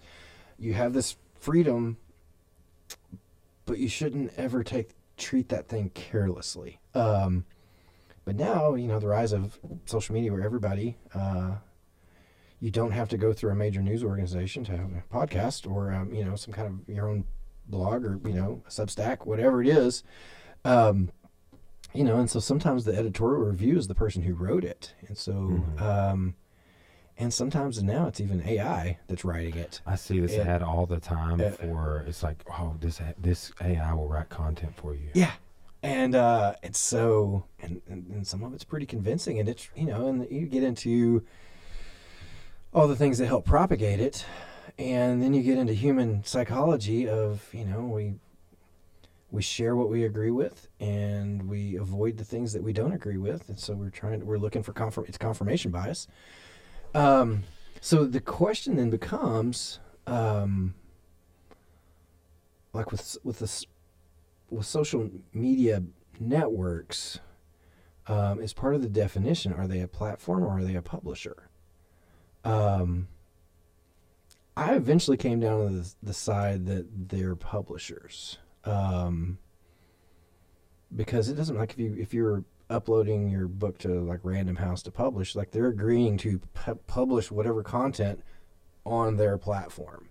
And so they're making, when they start making a conscious decision, we'll publish this or we won't publish that, the moment they start manipulating what they will, and not even like objectionable content, but we're going to push this because this is the thing that we want people, like puppies are really, we want angry cats or whatever the thing is. The moment they start turning the dials and they're like, we're going to promote that. I get lots of puppy videos. I get, you click on one thing and they'll push it. So they're already manipulating the content that you receive. So when like Rogan and then we're talking about being, shadow banned by maybe some of that's happening, but it's happening anyway, because they're like, oh, this is a person who writes about, I don't know, whatever the thing is. And they're like, that's not really the thing we want to hear. So we're going to turn the knob down on that. But there's these kitten photos. Turn the knob up on that. And, and that's where you get that. Case in point, I got I used to do a lot of YouTube stuff. And I used to get thousands and thousands of views. You had like a viral channel. I used to, I've got over, I would get like over 100,000 views on some of my content. And then magically one day it just stopped. Just stopped getting all those views. And when I would do videos, like I would put a lot of effort. I may have 40 hours into a single 3-minute video that I posted up there. And, and it goes from getting 100,000 views or, 10,000 to 150, like the motivation to start putting all that effort. And so I got this email, it was a couple of months ago. No, it's about a month ago. Hey, we've noticed you haven't published anything to your YouTube account in 6 months, and I have a monetized account. And they're like, if you don't start publishing, we're going to downgrade you to a non-monetized account. Okay. And so I literally, because I was diving down in Key West, I was working down there. I had a little video of some nurse sharks swimming around. No, I had a video of a manatee that was, I just uploaded. It's like, oh, now YouTube wants shorts, so they're trying to get into the whole TikTok game. And then, Instagram is, I was like, let's just see. And so I uploaded this 45-second, less than a minute long unedited shot of a manatee, vertical video, which hurts my soul. Up, just immediately, like within 30 minutes, like 1,500 views. And I'm like, oh, so. And then I took another one a few days later of some nurse sharks that were feeding. I got same. Literally, I shot it. I was walking down the dock. They're feeding it. I shot the video, uploaded it and I went ahead and uploaded it to TikTok, Instagram, and YouTube just to see. And it was just immediately like thousands of views on every one of those platforms for doing that, as opposed to something where the last video I'd uploaded, it was real high. It was polished, high end. I thought it was really good. Maybe 100 views. Well, and I wonder if we're gonna if it'll come in waves like that, right? Because like we're talking about this shorter form content, but then too, there's obviously, there's tons of videos on, and it's a search feature, 20 minutes plus, whether it's documentaries or podcast or whatever. But there is this like longer form niche. There's this also, there are the videos that are like, let's just say 3 to 5 minutes, and then there's the shorts. But I feel like we are kind of coming out of that 3 to 5 minute and have been out of it, and now we're in the shorts. Yep. But I also feel like people can still tap the algorithms for these others based off of what I'm seeing out there. But I don't know. Yeah, and it's at times you're always, if you're in the content producing world, you're always chasing algorithms. And I just sort of had the thought one day. You start thinking about like Mark Twain. What would Mark Twain do if his editor goes, well, I need you to write for this algorithm? He would just he would write something really sarcastic about the algorithm just to mock it and move on with his life. It's like he's not going to, as a writer, he wasn't going to change his writing style just to fit whatever the thing was at the moment. And that's kind of where I got. And sometimes it was like, I'm not going to produce garbage and just add to more garbage that's already out there. It's cool or not. I'll do little things here and there, but as far as going back to the platforms, like they're dictating what we see. Like it or not, they are, with some little AI. And I don't think it's anything nefarious per se. It's all about what grabs people's attention. And they've got enough AI to know exactly what it is they're looking at. So when I post a picture of a manatee, I'm sure some AI thing recognized that as a manatee. Or when I posted video of a shark. I want to see the barracuda that was swimming under the dock. See, that's I've got to get a GoPro. That was such a good story. That was. I've thought about that a few times, and like I even said something to Cora, I'm like, this is why I never get in the water. It was, yeah. So for those who don't know, so I spent the summer living in Key West, and I got a job diving and cleaning bottoms of boats and doing maintenance on boats, which is cool. I scuba dive 5 days a week. You see, and you get to see the world from underneath, and you kind of act. I feel sort of like an astronaut. That's what's telling you. You kind of feel like an astronaut when you're scuba diving because your buoyancy is, if you do the weights right, you're like neutral buoyancy, so you're just sort of floating, and you're breathing through. We're using air compressors for this job. But yeah, I swam out to this. I was cleaning a little swim platform at a little private beach at a resort, and it was probably like a 15 by 15 platform, not real big, and cleaning all the barnacles off so people crawling up don't get cut up down because it floats. And I just was, what is that? And I thought it was a big tarpon because the tarpon there are huge too. And I was like, oh no, look at those teeth. Oh, that's a big Okuda. And he's just hanging out in there. It's probably 6 feet long, just big as me, just hanging out. And I was just like, the first thing I did was Google, do barracudas attack people? Because I had people were like, I hope you weren't wearing anything shiny. I'm like, doesn't matter if I was. It's not like he didn't know I was there. Yeah. But he was just, he was hanging out literally in a shady spot underneath the, staying out of the sun. And I was just thinking, yeah, there's all these people swimming around me. And they're having a good time. They're sunbathing up on the platform. They have no idea what's right here. And it was, he didn't care. The stories that I've read and heard of people that just on video have read accounts, primary source of World War II, but like people that were in the Pacific that are like out and there is nothing. There's just them on the boat and the things that they would see at night. Kind of come up to the surface, whales, you name it. But like shine lights down into the water, be like a calm night, like just glass surface, and man. And then you think back to like even going back to like Columbus, like some of their reports of the sea creatures they were running into. It was two different people. One was Marine. Both of them served on ships, 60s roughly. One was in the Navy, one was a Marine, but they were talking about like I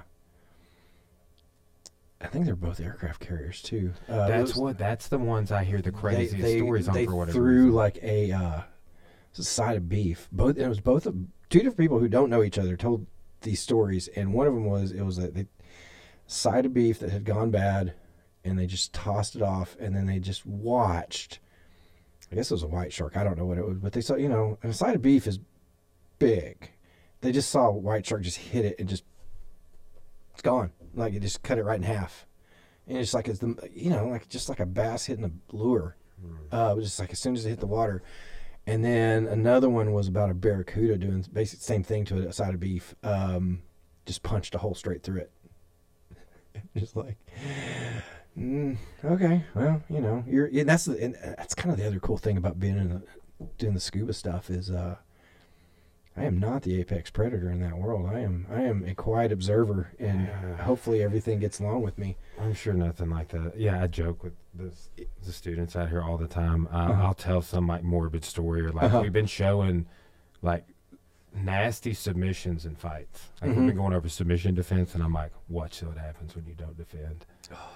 But after I get done going into this, I'm like, this has never happened to us. And they're just like, because man, like I look at Cora will be like wanting to get me to do kind of crazy. She's a thrill seeker. She'll do anything. Loves like there's like some roller coasters that I just would not go on with her. Right. And I'm like, nah, that one's too much. It's too. But I'm like, why take the unnecessary risk of the barracuda? I personally don't need the barracuda. I first day of that job, and I hadn't been scuba certified very long when I got it, and most of my stuff is all done in freshwater. It's my boat. I would swim around my boat stuff. It was all snorkel. But I would, first day, the guy was like, don't worry, the bull sharks don't come out till like 3 o'clock. And we're getting in the water like at 7 a.m. And at like 4 o'clock, I was still in the water that day. And I just remember, today's the day I die. That is it. I'm just, because, when you're cleaning, so the way you clean these things, I literally have a sawed-off plunger, like the handle's cut in half. And I use that to hold onto the boat. So you're always looking at the hull of the boat. And then occasionally you just, I feel like I need to turn around. And you're always waiting to see what's going to be like, just sitting there looking at you when you're, because it's a big old ocean out there. And there's no gates out there to keep anything out. Aren't there tons of gators around Key West? Not there. There are further up Keys, but in Key West, there's not. I haven't seen. There's salt, because Florida has saltwater crocodiles and gators. Yeah, mostly the big stuff I was swimming around were nurse sharks, which are, they're the ones you always see people swimming with. But what would happen in tarpon, and tarpon will hit, like I threw my hose in there and a tarpon like hit the hose like hard, like trying to bite it. And so I was like, oh, okay. Now I just know, slide into the water slowly, don't jump in, so they don't mistake you for a quick bite. Yeah, because all these things have teeth. Well, I've seen like on diver cams, you like talk about like looking around behind you. It's like, how far is your visibility? In Key West, probably like 20 feet. Okay, yeah. And like at Corpus, it was like 6 inches. Yeah, see, so like in that lower visibility, but like when you see like something come out at you, it's just like, whoa. It's right there, yeah. You literally are parrying it if you don't want to get hit. Yeah. Yeah, because I was kind of because you don't know how you're going to react when you see stuff. I jumped in to clean a sailboat one morning, and it was still early. It was before the sun came up, so it was still, early dawn. And, that's one of the times you really don't want to be in the water. Those are feeding times. Found out about that? No, it wasn't that bad. It was just big. It's like this big old sailboat. It's like a 60-something foot sailboat, and I had to dive down to check the. So, saltwater, you keep anoids, zincs on boats, and so basically there's always electrolysis going on, and so these are basically sacrificial lambs to keep it from eating up the metal parts of your boat, and so they get eaten up, you have to replace them. And so I was going down to check to see if they needed to get replaced. And I got down below the keel, and the keel on this thing, keel is as big as this table. And I just get down, and I just look right below me, and I just see sort of a little wiggle. And it was like a 6 foot, it was just huge. It was probably bigger than that. It was a huge nurse shark. But everything was it was still dim. I couldn't tell it was a nurse shark. All I could see was the shark, because there's a very distinct shark outline. But it was just and it just sort of wiggled, let me know that it was there, because it was just sitting on the bottom. And I was just like, hey, buddy, I'm gonna leave you over here. I'm gonna go way over here. So when you decide that you've had enough and it's time to go, you just go. How deep is the harbor? Mostly 10 to 15 feet. So it's not too bad. And the water's clear, so typically you can see until. When you start swimming and cleaning, you kind of cloud things up. Well, mostly it's pretty clear. Some of the places, some of the fun ones to dive are like out they have a lot of houses on canals, and so those get to be deeper, and so you can dive down, look for lobster and other critters. So, freaking me out, man. I don't know. It's one of those. It's sort of weird. Like when I first started diving, I had to get used to being underwater, because everything in my brain was like, it is. It's so like I was saying about you breathing. Yeah, because you're like, because you're looking up and you're at the surface of the water. How conscious is breathing underwater on a tank like that versus like I guarantee you, we hadn't really thought about breathing since we've been sitting here. No, when you start, I'm very conscious of it. And if you're using a tank, then you've got a dive watch. You've got to pay attention to all that, because if you're breathing too hard, you'll go through your oxygen too fast, and so you really have to learn to control your breathing. When I was using an air compressor, so I could just breathe as much as I want. But at first, it's kind of nerve-wracking. And so have you had anxiety doing it before? Right in the very beginning, the very first time I ever dove, when I was getting trained. I literally just had to kind of go down, sit on the bottom of because we start in a swimming pool. I just had to sit there and just sort of close my eyes and try to just be in a meditative state. Because the very first time I ever tried to I just borrowed somebody's regulator and just kind of stuck my head under, and it was real murky water, and I was just like, nope, nope. You get this, you really kind of get this claustrophobic feel in some. Well, there's some similarities there with jiu-jitsu, but I don't want to go get in the water with and it's just, and you just sort of, but eventually, like what I just got to be, I was really relaxed. I would dive for, 7 to 8 hours a day, 5 days a week. That's wild. And, like. When's the first time you dove? Last spring. I mean, well, the first time I ever tried to dive was a few years ago. Just, we were hanging out with some people on a boat, and they had a tank, and I just tried it out, and I was like, but that other, like when I first got back in the spring, when I knew we were going to go to Key West, I decided to go ahead and get dive certified. Mm-hmm. And because I'm in Key West. And, I just literally just had to go sit on the bottom of the pool and just sort of like, just sit there and just sort of breathe and force myself not to panic. Because everything in you're screaming you're in the wrong spot. But, by the end of it, I didn't even think about it at all. It was just, you just get down, throw your stuff on, slide in. You get that little moment of disorientation when you go from being above water and you're sort of looking around. All right, is everything cool? So here's something to think about with that. I had this conversation with somebody yesterday who's in psychology. Mm-hmm. So there's that idea, and I subscribe to it in jiu-jitsu to an extent. Like that if we do this thing that makes us uncomfortable, that we will not be uncomfortable. Right. Like that, and it's like, I just do more of it. But that's not a universally applicable thing. Like we were talking about some instances, like there it makes sense. Mm-hmm. Jiu-jitsu, do more jiu-jitsu, roll more. It makes sense. Right. What about this? Like what about you're trying to tell someone that it's not okay. Let's say they were on a school trip and they're asleep and they wake up and somebody is rubbing their inner thigh. Mm-hmm. But you don't have that person's inner thigh rubbed to get them to teach them about that. I feel awkward just talking about it. Yeah. Uh-huh. Okay, yeah. But so we were using that comparison for this. A student here that moved here from Idaho is a purple belt. Mm-hmm. She's a school teacher at a local school, and they're doing firearms training. Mm-hmm.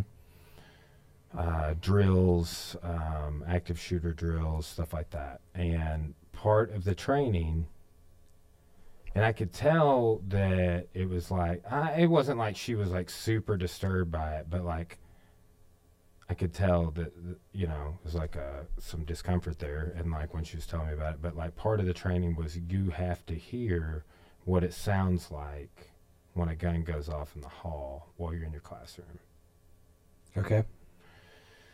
But, it's like, at what point is it like what you're saying, like I'm going to sit in the pool and get over this, or I'm going to do jiu-jitsu and get over this, and then trauma. Mm-hmm. Right? Because, I'm going to argue that hearing that working in the school and then the school saying, like, you need to hear shots going off is a part of your job, that's traumatic. It can be, but I get the logic though. I do too, but I also put it in there with the rubbing the thigh. I'm not sure I would put it in that same category. Part of it is because I had law enforcement training. One of the things, and I did my when I did my master's thesis, it was on school shootings. One of the things that happens almost universally is when that first shot goes off, people try to turn it into something else. That was just somebody kicking a trash can. That was just a door slamming. And they don't, like, unless you know, like, if you know that sound, like, you'll hear, like, one of the things I've heard soldiers, military guys who have gone to places where they encountered, like, AK-47s being shot at them, like, they know that sound. Like, they know exactly what that sound is. Mm-hmm. But I think there's a point, though, where you have... I think hearing that gunshot going off after you've already experienced may be traumatic, but it's sort of like, all right, you're going to, it's kind of prepped a little bit. you're going to hear this. I mean, I get that logic. As opposed to just, hey, by the way, in the middle of, your prep hour, we're just going to start shooting a bunch of blanks out in the hall. That would be traumatic. Mm-hmm. I think how you go about doing that would be a better, but still. It's just, and I get it. Like, I do get it. But then, like, for example, how many school shootings have there been in Arkansas? Oh, several. I mean, Jonesboro was the first big one. Yeah, that's and that was like right around Columbine. Yep, 1998. I mean, would we say less than 10? Yeah. Less than 5? Mm-hmm. So why subject every teacher That's a good to question. that? That's the side of it I see. I'm like, but then I get too. It's like, okay, it's probably not going to happen to all these people but then too, you want to safeguard against it because it is happening elsewhere. It falls under that category of thing of the way that people respond to violence. Think about how people respond to like natural disasters, like a tornado. I mean, some people get super anxious in storms. Mm-hmm. Some people walk out on the front porch. I'm that guy. But there's, it's the thing about shooting specifically. Do you remember the DC Sniper? Mm-hmm. Oh yeah. That thing had, a well-publicized serial killer will have people just absolutely losing their mind because it's this idea that it's random and also targeted. And we make some kind of distinction in our brain between, even though the outcome between getting hit by a hurricane is the same, or your house burning down or something. Yeah. The outcome's the same, but our panic level and I guess our fight or flight response goes way up with this idea of a potential threat. So I don't know. I mean, because people don't get as panic, statistically, it's far more likely that you're going to get killed in a car accident. But we're not in that panic mode for that. So I don't know. Yeah, too, here's another thing. Like, I was only speaking from the side of, like, social and intellectual experience on education earlier when we were talking about that. Mm-hmm. But this is, like, a whole other side to it. Mm-hmm. Like, because, like, I do look at it from both sides. It's like, okay, yeah, sending, your child into that environment is while the teacher's going through these drills, and it's right. like, is that something you want to do? Right. And that is, this weird problems that we're having that I don't, I think, to be honest, and it's controversial still, but I think the best idea I've heard is like, okay, you have a core group in the school, mm-hmm. and they are trained every year, mm-hmm. 5 or 6 people. They're, maybe one of them's the IT guy, maybe one of them's, she's a geometry teacher or whatever. Right. These people that, like, they're the people in the school that would conceal carry anyway, that are into, self-defense or right. whatever. Like, having a core group like that, I like a lot more. Or just, like, providing security for the schools. Mm-hmm. I mean, but then again, we, like, can't even really provide super solid food or information for the schools. So, or teacher pay, or, and then that's a whole other thing. It's like, oh, if you want me to hear the blank go off, we're going to need more money. Yeah. This is another thing. Like, these teachers that have been in for a long time are like, that have gone through this, like, now this is the norm. Now we're at this point. I remember when that came out, the first, like, arming teachers, I'm like, it's okay if you train them. Yeah, it's one thing to be shooting at a piece of paper at a gun range. It's something else to be be in a combat scenario with a lot of innocent people around. Those are two entirely different scenarios. In one, you're going back, you're pumped up with adrenaline. Unless you've been trained to deal with that, then you're going to have a tough time. But again, there's the thing with teachers, and I would say law enforcement too. So there's a whole lot of a society that we just keep tossing on their backs because they'll just do it. Y'all take care of that. Y'all take care of that. By the way, we're not going to pay. You don't get a raise this year either. But here's another thing. Here's one more thing. It's math teacher's not just a math teacher anymore. Like a counselor. Yeah, it's all of it. Protector. Oh man, but yeah, that is well, and then too. So like, mm-hmm. I think that a direction we're headed with like some students here of a local doctor, and they were homeschooled for a long time, but then they started going to like RHS Virtual Academy. Mm-hmm. And they get to like have the whole experience. They play sports, but they do everything from home. Yeah. Right. Like, yeah. But they get like that social experience of like sport, band. Right. There's certain things they have to show up for. But I mean, we talked about this a little bit last time we chatted. It's just like what's the future of these courses, which we think everybody should have. The gen ed courses or the K-12. And how is it going to be administered in this technological future? Mm-hmm. Yeah. Mm-hmm. Who knows? It's the kind of everything we talk. It's the rapid pace of innovation. When we can't see the forest for the trees. Yeah, it's because we're it's the Paleolithic brains or minds living under medieval institutions, dealing with technology with godlike powers. And what we're dealing with is all the fallout from that. Mm-hmm. Whether it's logistics and shipping routes breaking down, to school shootings, to disinformation. It all comes back to the same place. What was I seeing? There's something after we talked last time that. Yeah, that's it. Mm-hmm. I saw some of these documentaries, and it's like I believe a book series too. But you were talking about a podcast you'd listened to, or maybe a documentary you'd seen.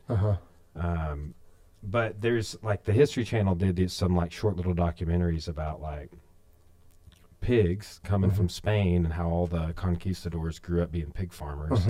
And then Lord of the Flies dropping off the pigs on the islands and swine flu and all of this. But yeah, Guns, Germs, and Steel. They had like a little, I guarantee you they're getting off this dude's thesis here. Jared Diamond. But some real interesting points on that thesis though. But like it just about how much of those things have changed everything. Like, well, school shootings, guns, steel guns. But yeah, like, well, we're in a pandemic. Germs. Better wash your hands. Yep. All of it. It is. Yeah, that's another one of those things. Like what I was saying with Steve Jobs, it's like you're like, oh yeah, well, here's what happened. The Spanish came over and then they wiped out the native population. Their diseases. But that's it. That's all that's said. Yeah. Well, okay. Now, I remember that conversation because I was talking about the history of slavery. Yes, yeah. And it was like the 2-minute version was, basically the Vikings finally created better ships, and then the European countries adopted those ships, and slavery was really popular. Pretty much globally. It just whoever the defeated people were at the time became slaves. It didn't matter if they were from Norway or Germanic areas or whatever, and they started running out, but they never could. But the thing about Africa is they couldn't get across the Sahara, and the ships allowed them to circumvent the Sahara Desert, and they found a well-established slave trade in sub-Saharan Africa.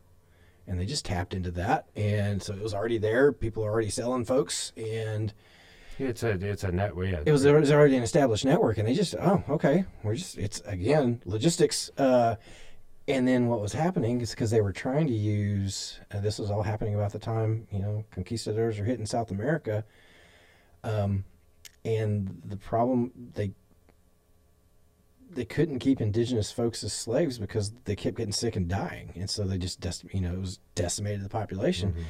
And the unfortunate luck of the sub-Sahara population is they were immune to European diseases. And so that's how you ended up with black slaves in the Americas. It was like, oh, they could still survive. Yeah, it's a bigger triangle than a network of, Yeah. that you're given. Like, because that's like, Yeah. we talk about the triangular trade network. Yeah. You know, and we talk about slavery, and we talk about the spread of disease, and rum running. Yeah. And it got, but man, it's like, so far on the other side of that is like the bigger picture. You know, I mean, I've been out of grad school and then worked for a long time. 2015, I think, is when I graduated with my master's. And then I taught for 4 years. But the stuff I figure out, like the deeper part of like everything that you would glean from a U.S. History 1 or 2 class, you know, it's kind of mind-blowing how you're just scratching the surface with that little 3 sentence on that. And it's that with everything. Yeah. Yeah. You know, when you're trying to cram so much, you lose all the nuance. And actually, it's not just nuance, it's the richness of the actual story. You're just, you know, when it gets distilled down to a headline, you don't get any of the rest of it. And, you know, and it's the rest of it that really kind of gives you context to understand, like, oh, this is the way the world works. So what we're saying is that we didn't read the article. We just shared the headline. We just shared the story. That's we just shared the headline. The headline is like, indigenous peoples die from Spanish disease. And we're like, share. That's it. So. Oh, man. There's a. Yeah, and there's a lot of it. And that's because when you talk about, like, the American Indian Wars, like, we didn't fight the American Indian Wars. What really happened is we had fights with what was left of the original nations. Are you talking about like with the new Predator movie? No, but I kind of want to watch that. I did watch it. Did you? Was it all right? It's okay. I thought, man, that was like set in like 1715 or something. And I just wonder how many horses the Comanche had at that time. I need to look into it. I mean, the Spanish got here, 1500s, like 1540s, 1541 DeSoto's in Arkansas. The Comanche were so good on a horse by the time the Texas Rangers come in that they could not shoot their horse without the Comanche landing on their feet. Did you read the book? Oh, twice. Yeah. When? I even listened to most of his an autobiography on Stonewall Jackson. For some reason. I was like, I'll check it out. Just because, I mean, I really wanted to see if it was like Lost Cause-ish. Yeah. Like if it was like a deification of Jackson. And I thought it was a pretty fair treatment. I need to finish it. I've still got a ways to go. Okay. On it. But anyway. Yeah, I don't know. It's I heard, who was it I was listening to? It was I was listening to a podcast with a couple of historians, and they were trying to come to the. Oh, it might have been. Maybe in Hardcore History. It was the Hardcore History Addendum. I can't. Yeah, his Addendum podcast. Yeah, where they were just knocking around the idea, who exactly is indigenous, and they just started going around, like, you know, global populations of, like, you know, folks in Egypt are not originally from Egypt, and it just globally, and they were like, all right, so if you take, we'll just call it morality out. Does a region benefit or have a demise because they were conquered? You know, and I think they were that specific when they were talking about it. Egypt probably benefited, but I don't know. It was just sort of interesting to watch them. Carlin has a cool point, and he's getting his thesis from someone else actually, but I don't remember who the original thesis was. But it comes up in other research that Egypt was the crown jewel of empire. Like, Egypt was like, a lot of historians say Egypt was the first empire in the ancient world. And then it's all the rise of all these other empires between Egypt and Rome. You know, you got the Greeks, you got the Persians, you got the Assyrians, like all these ascendant empires. But that all of those I mentioned added Egypt to their empire. And the way they viewed Egypt was like a crown jewel. This is another interesting one. I'm getting into Edward Said. I cited him in my master's thesis, but for a book called Culture and Imperialism. But he basically is the cultural appropriation guy. He wrote these books in the 80s, those ones called Orientalism. And I just finished this book on Napoleon, Egypt. And basically, like, here's the gist. Like, Napoleon and his guys get to Egypt, and they're like, where the fuck is Cleopatra? This ain't Cleopatra's Egypt. This ain't the Pharaoh's Egypt. Y'all ruined it. Kill them. Like, it was kind of like that, because it's like they had been taken over by this group called the Mamelukes that were kind of henchmen for the Ottoman Turks. You know, but like then they like end up invading the Holy Land. And they're telling everybody, like, look, we're good Muslim people. Like, but then, like, they're raping and pillaging and killing people and taking their harems. And it was a weird time. But, like, the sentiment was, you ruined the way I think about Egypt. Like, I read these accounts of Egypt, and you're here, and this is not what I read about, and you ruined it. Like, that's, I'm paraphrasing, but that's the guy's thesis, is that he basically calls, like, what France and Great Britain did in the colonial era, but, like, Egypt being an example, is, like, the greatest cultural appropriation of all time, dude. The Rosetta Stone's in Denver. You want to go touch it?